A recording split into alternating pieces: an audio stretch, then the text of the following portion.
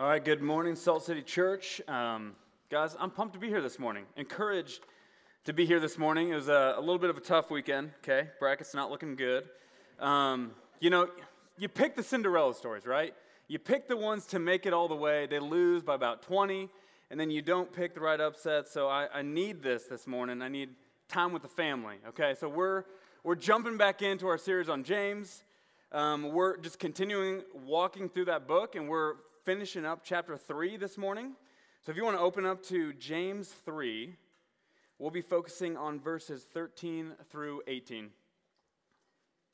which say, "Who is wise and understanding among you? By his good conduct, let him show his works in the meekness of wisdom. But if you have bitter jealousy and selfish ambition in your hearts, do not boast and be false to the truth. This is not the wisdom that comes down from above, but is earthly, unspiritual, and demonic.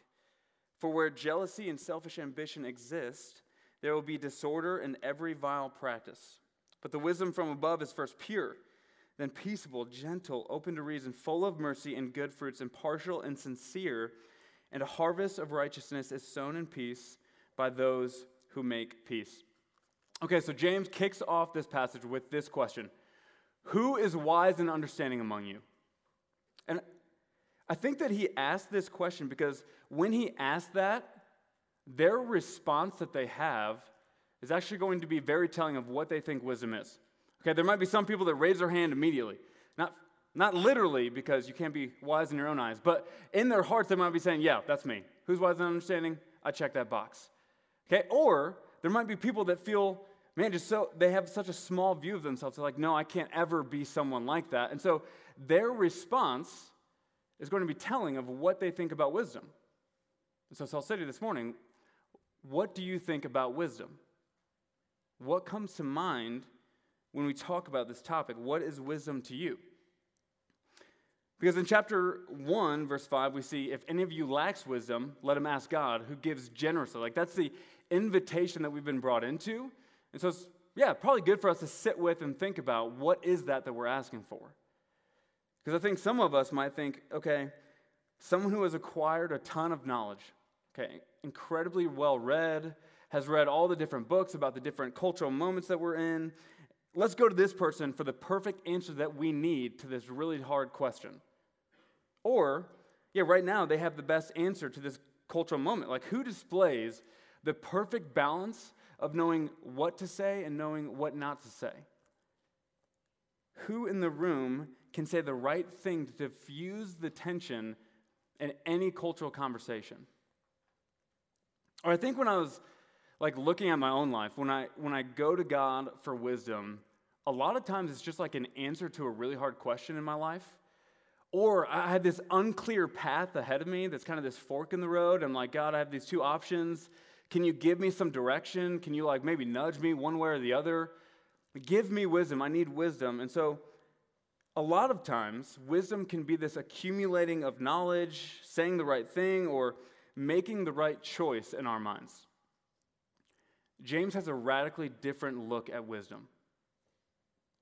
And so our first point is true wisdom. Right away, he says, by his good conduct, let him show his works in the meekness of wisdom. Says nothing about what they're saying. He goes directly to their works. Let them show it by their life. And so he doesn't look to the proclamation of knowledge, but by the good conduct that's lived out. And so it's not a wisdom that's displayed with a loud voice, but by the works that you live out in your life. Not saying that words don't matter, but if they don't match up with the way that you live, our words fall flat. So if you say, it's more of a blessing to give than receive, and yet you hold all of your money for your own hobbies and your own possessions that you want, that's not walking in wisdom. If you say that my time is not my own, I need to serve others, but don't carve out time to serve whether it's your family, your connection group, or people in need around you, that's not true wisdom. And so he says, let them show their wisdom by the way that they live their life. So there's this weight that we're meant to feel, that we're supposed to analyze our life. Not just the things that come out of our mouth, but our life, and look at our works and say, does it line up And it's more than that. It also directs us to the posture that they should have, which is meekness. Okay, we saw this word earlier in this book. And when we hear meekness, I don't think this is like one thing that we are all like clawing after. Like if we could grow in one attribute, meekness, throw a little bit more of that on my plate. Like that's not what we're longing for, okay? But James points out that it is the main display of wisdom. So I think we need to lean into it a little bit more. Drew described it as this strength under control. So meekness can be seen as not fighting for attention. It's not caught up in the waves of emotion when life goes not as planned. It has a steadiness and a humility that showcases incredible strength. And so the flip side of wisdom that we see in James is that it doesn't come from what we proclaim, but what we live out in our life. Okay, so this hit me hard as I was studying through this passage, because the first Friday of every month, Salt City has been doing this thing where we're serving alongside one another. Like we've had enough people show up that they've created their own slot for just Salt City to serve. And so I signed up for this thing, okay? This last one that we did, I signed up for it. And guys, look at this. Salt City showed out. Okay, we've got a room full of people that were willing to give up their time to serve. Okay, here's the thing. You can look through that picture all you want. You won't find me in it, okay? And it's not because I was the one taking the photo. Here's what happened. As the day approached, okay, I was tired, you know? I was thinking through my night, and I was like, you know, I think I would rather spend my night with Paige and Zeta just kind of hanging out than sharing my life to serve someone else. So guys, took my name off the list, okay? What hit me is though I say, and probably though I've shared with other ones of you in this room, like you need to serve your life. You need to spend your life to serve other people because your time is not your own. My heart is saying, no, actually, I think my time should be determined by myself. I think I should live in a way that benefits me. I think I should be the one that determine how my time looks. I think I'd rather hang out with my family. Let's go with that plan. Okay, so this isn't saying like anytime opting out of serving is a wrong thing. There's times in life where it gets busy and it's needed, but here's what I'm saying in my circumstance. Out of the selfishness of my heart, I grasped onto my own time and turned away from this opportunity. And so here's what hit me this week. Words that we proclaim of wisdom that don't match up with our life fall flat. Like James is saying that's not true wisdom at all. And so Salt City, if you were to look at the way that you lived your life and the posture of heart that you carry, would it display true wisdom? Next, James is going to show us where we can get wisdom misdirected. Brings us to our second point. Let's look back at verse 14 through 15. But if you have bitter jealousy and selfish ambition in your hearts, do not boast and be false to the truth. This is not the wisdom that comes down from above, but is earthly, unspiritual, and demonic. Okay, the wisdom of this world gets something dramatically off. Our wisdom that we can have directs the end goal towards our own gain, our own attention. Like when we try to strive for wisdom, when I try to strive, a lot of times it's look at me. Look at what I know. Look at how much more knowledge I have than the next person.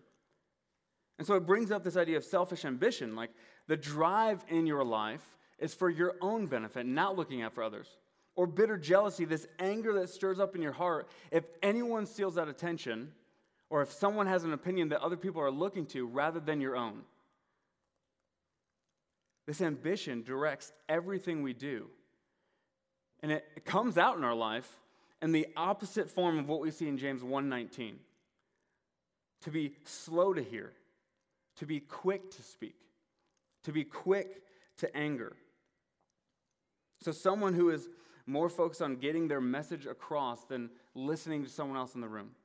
Because I see this so often, like when someone is sharing something, especially if we're having like a hard conversation, I'm thinking through more what I want to say in return than actually sitting and listening with them. I'm trying to share with them my opinion because it is worth greater value than theirs. And so where meekness would be strength under control, we can see selfish ambition as pride and outrage. And I think it's easy for us to see this clearly in our culture. But it's very hard for us to see it in ourselves. Why is that?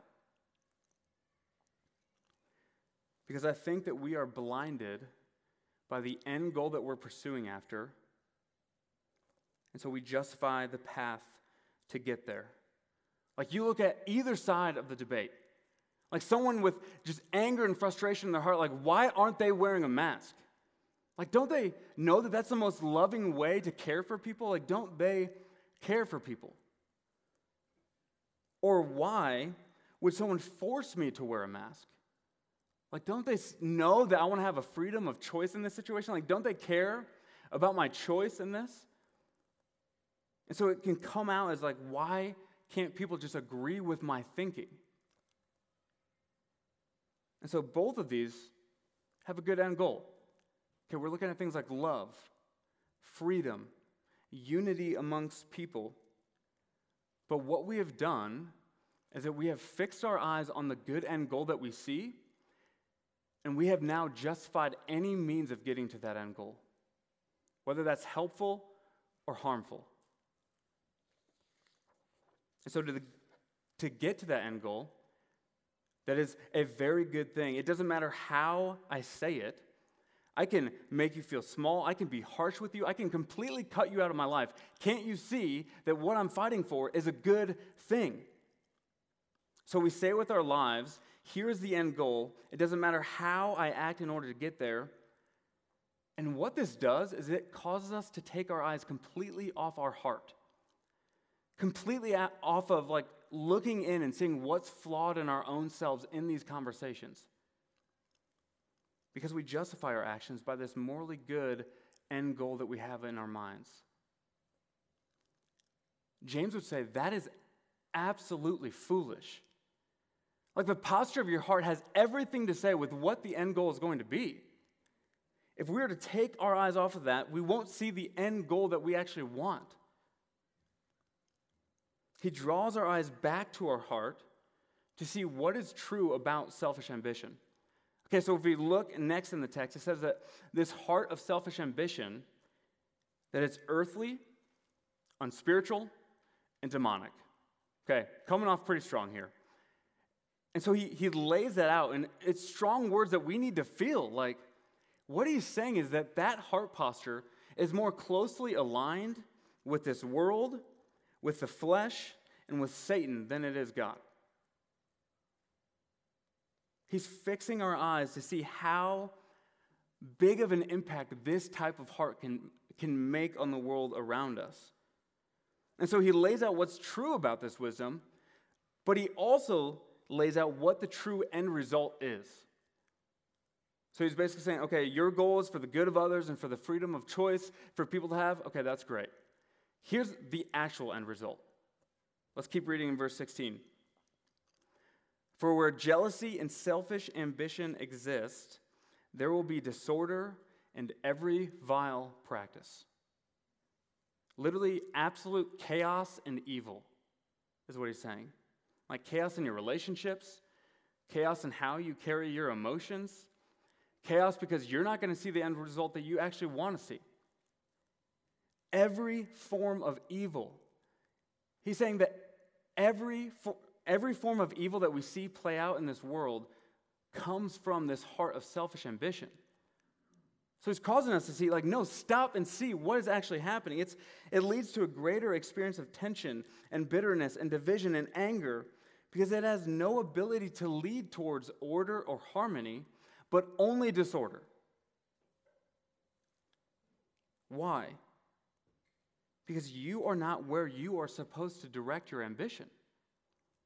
Like, we were all made with an ambition that was solely meant to be directed towards God.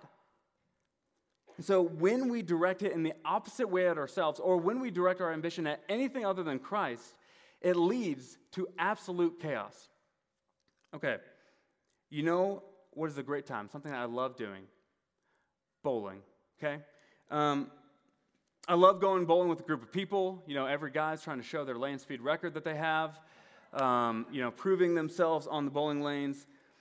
I also had a very weird phase freshman year of high school where I had the glove, I had everything.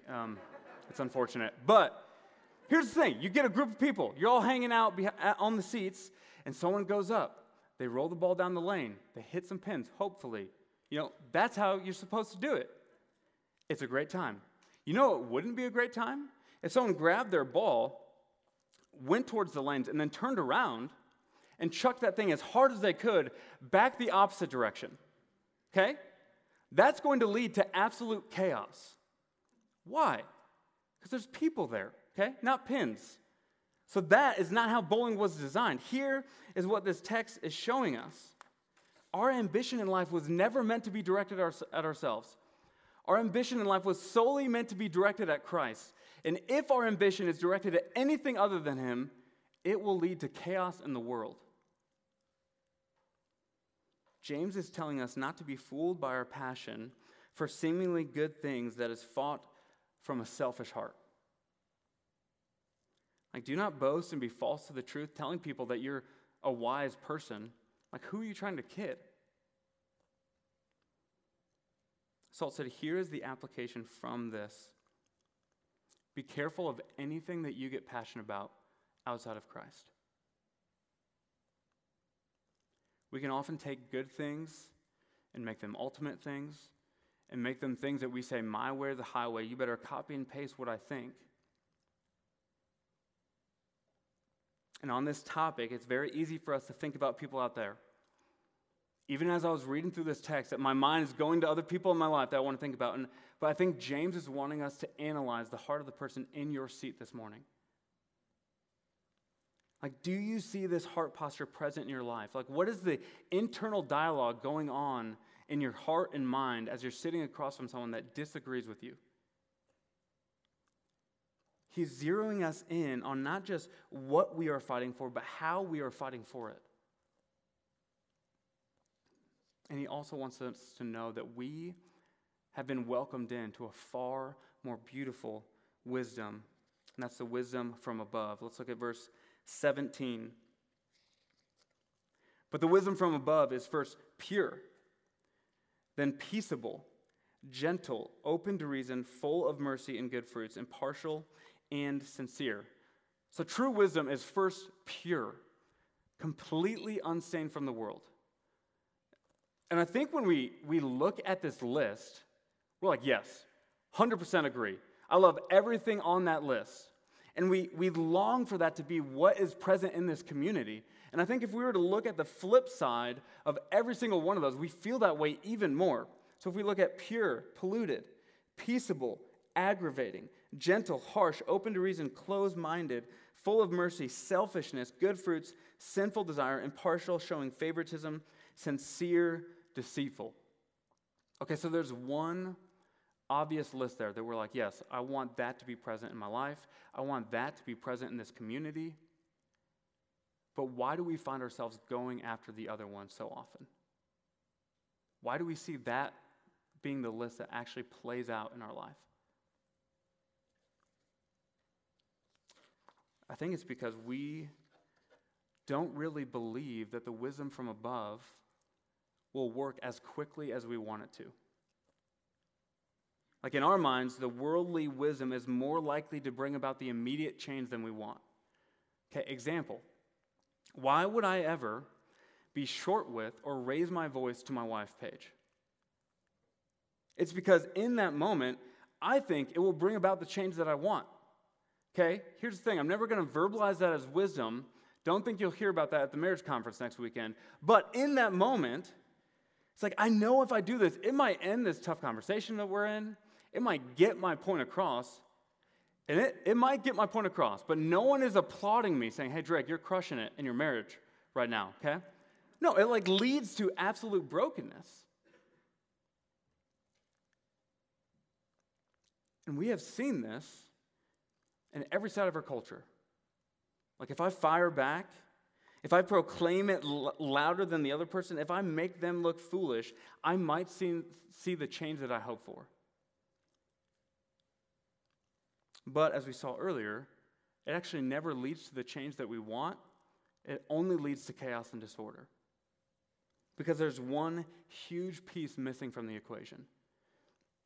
Okay, guys, this very wise older man, Ray Ortlund, had this incredible tweet. If you want a good follow, Ray Ortlund, a lot of good things to say. He had this tweet that says, cruelty, so receiving cruelty plus retaliation in response leads to utter defeat for all involved.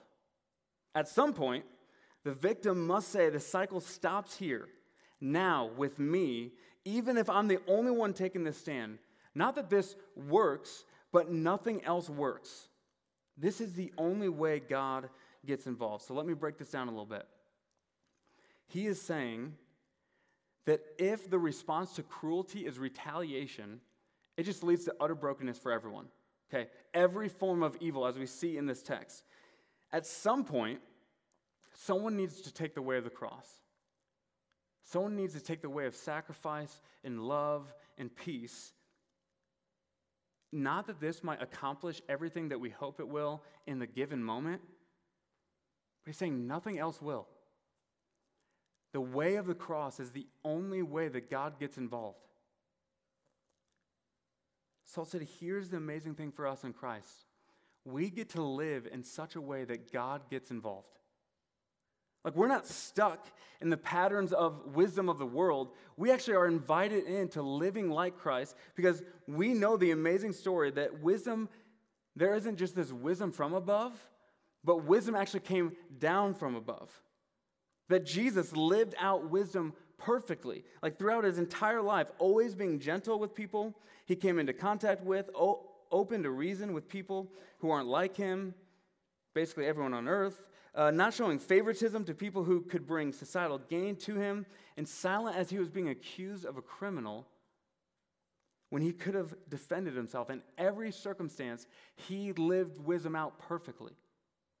And we even see in 1 Corinthians 1:24, but to those who are called, both Jews and Greeks, Christ, the power of God and the wisdom of God.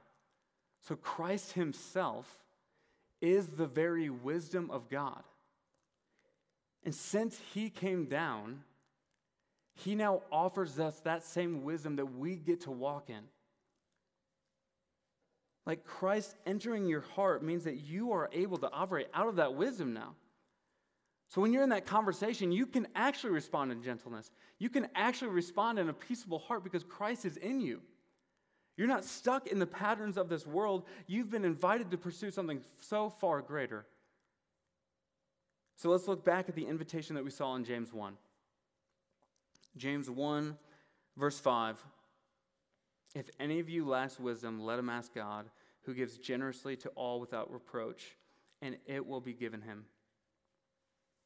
Okay, here's the invitation. When you are coming before God asking for wisdom, you're not just asking for an answer to a problem that you have in your life. You're not just asking for direction to some unclear fork in the road. You're asking for more of Christ. Like, you're saying, God, I want your wisdom. Christ, I want more of you. Like, I want more of your heart to be played out in my life in this moment. I don't just want an answer. I actually want your heart posture to be played out in this time of suffering, in this time of unclarity. Guys, that is so far greater than any one answer we could ever ask for. That we get more of Christ himself played out in our lives. And as we go to Christ, only then will we see his heart played out in the world. Like that end goal that we all want, whether it be love or unity, only when we go to his wisdom will we see it played out in the world around us. So one thing that I love when I came up to Minneapolis, it's about a year and a half ago that my wife and I moved up here, is the amount of coffee shops that are up here. I've tried out most of them. I know that's a big statement, but I think most of them. And my easy favorite is Dogwood. Okay, we can battle all day about that, but Dogwood is my favorite coffee shop. Here's the thing. If I want an amazing cup of Dogwood coffee, where am I going? Spy House? No. I'm going to go to Dogwood. Crazy, right? Okay? Here is the utter simplicity that James is trying to get across in this text. If you want to see the heart of God played out in this world, you don't go to the wisdom of this world to find that. No, you go to the wisdom of God in order to see his heart played out in this community, in the world around us. The call for us as Christians is not to make change by our words that we shout, but to choose the slow and steady game of just continuing to show up day after day, pursuing after the long game of love and peace in every relationship that we come into contact with. This is the glorious life that Christ has welcomed us into, and this is the glorious life that he wants to use to change the community around us. Where it might be hard for us to pursue after the path of love and sacrifice, because we are dying to ourselves, and we might not see the change that we want. We might actually get more backlash. Okay, if we look at Christ, it's an easy display that that's what happens. When you live out this way, we also see that it's the only route that leads to the world that we want to see happen. So Salt City, what is the relationship that you need to fight for this in? What's the hard conversation that you need to remember? What is true wisdom, and what would it look like to be carried out in this conversation? Christ is welcoming us to join him in changing the world around us. Let's look at verse 18. And a harvest of righteousness is sown in peace by those who make peace. So he's saying planting seeds of peace in this world is what is going to bring about righteousness. So us walking in the wisdom of Christ brings about his righteousness in the world, not forcing our opinion, but living out in a peaceful posture as we communicate with people. He's saying you want to see unity, you want to see freedom, you want to see love take place in this world.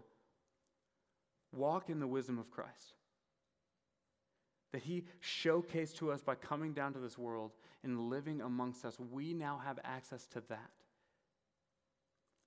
So let's be a people who are asking for more and more of Christ as we seek to display him to a watching world. Let's pray.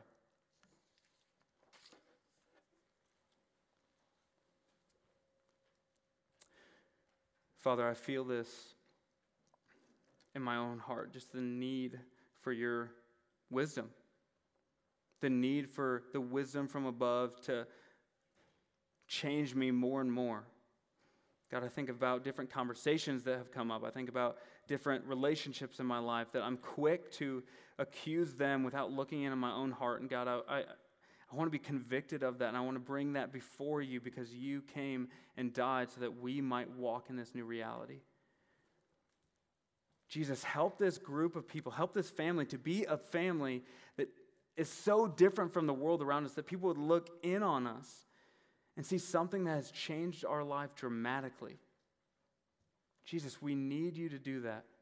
Help us, instead of pursuing after the knee-jerk reaction of our heart to look more like this world in our wisdom, help us to cling to you.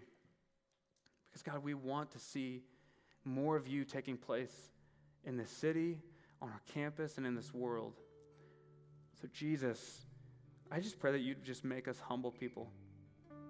That you'd make us people that come before you in utter dependence because we realize how greatly we need you. And that our ambition would not be directed in at ourselves, but we would turn it around to where it's supposed to go, to you and you alone. God, we need you, and we thank you that you are here with us this morning. It's in your name we pray. Amen.